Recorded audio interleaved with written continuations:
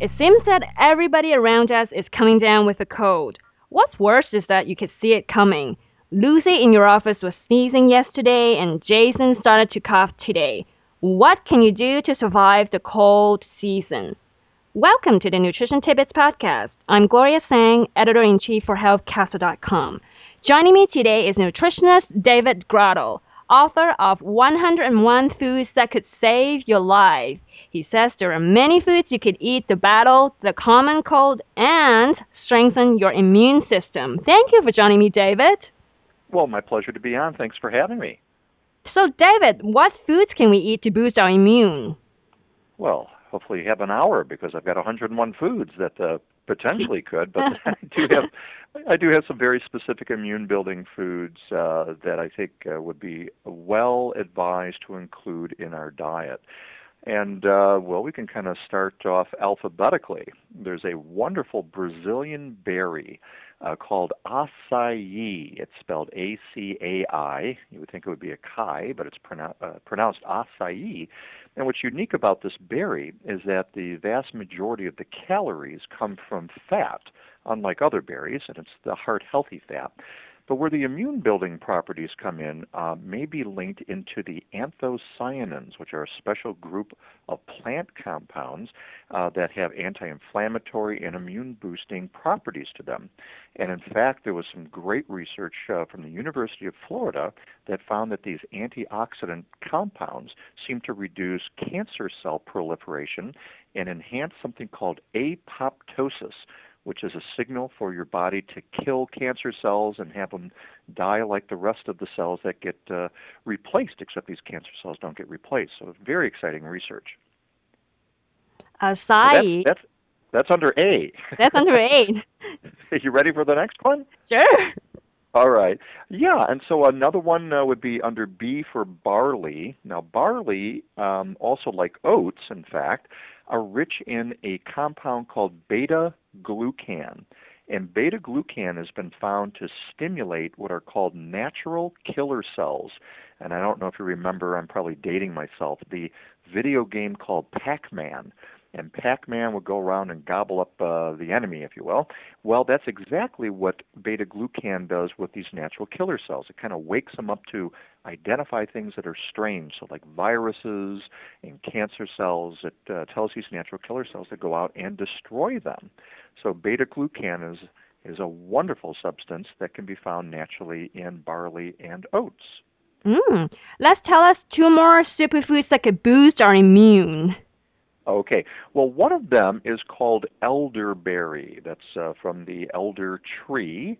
And elderberry is really very interesting. It actually has been shown in some research studies to kill both the influenza strains A and B.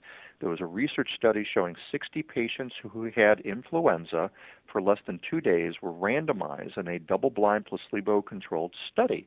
And those that were receiving elderberry extract had less symptoms and a shorter duration of influenza compared to those that did not add it to their diet. That's impressive. It is. And it was delicious, most importantly. That's good to know. Dietitians like myself have been talking about good nutrition, but I think that falls on deaf ears unless you're going to also tell people, oh, by the way, it happens to be absolutely delicious. And all these foods I've talked about so far are wonderful. Awesome. Tell us one more food. Sure. Well, mushrooms, I would say, is probably the creme de la creme of all of the immune boosting foods. Now, mushrooms also has this substance called beta glucan, but there's also another substance in there as well that has been found to be a cancer fighter, an immune booster that's, again, very unique to mushrooms. The other thing that's, I think, very interesting about mushrooms is that they are one of the few naturally rich dietary sources of vitamin D.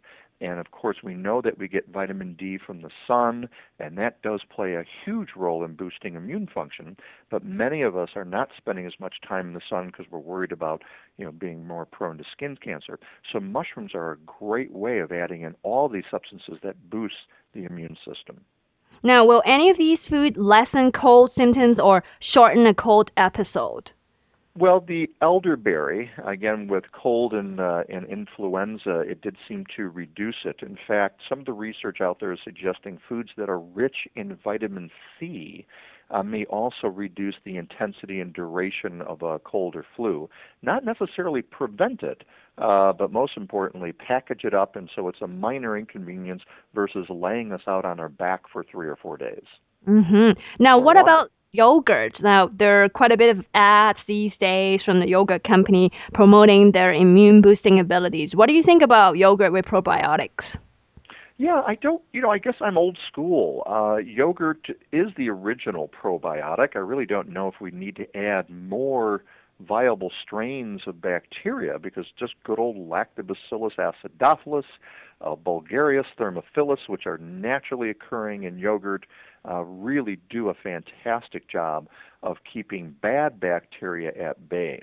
So the key is for the consumers to look for yogurts that say viable live active cultures on the label, and that way you know you're getting the real deal.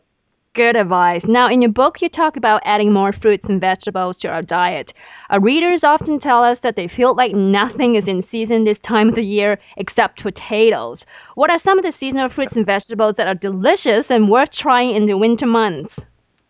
Well, here I am in the Midwest. I'm talking to you right now in Chicago, and it is snowing like you would not believe. So quite often it's very challenging, especially in the Midwest United States, to find good fresh produce that's in season. But the good news that I have to share here today is don't worry about looking for fresh produce in season. The best kept secret is the frozen fruits and vegetables that you buy at your local grocery store may even be fresher than the fresh. A lot of them are flash frozen at the peak of ripeness where all of those nutrients and phytochemicals are at their highest level. So don't feel that you're somehow shortchanging yourself if you can't get the fresh produce. Frozen works just fine. So I guess in the winter months, go frozen.